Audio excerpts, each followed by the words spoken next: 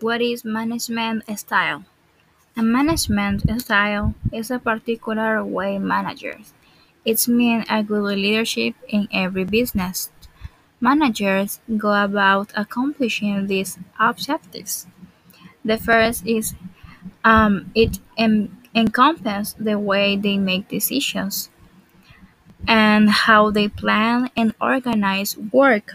And the last is how they exercise authority.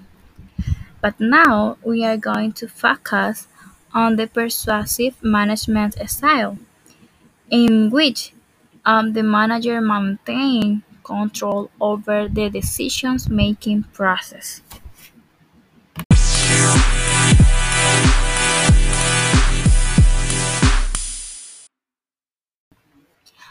However, he or she will spend time working with the employees to help them understand the decisions that they have been made.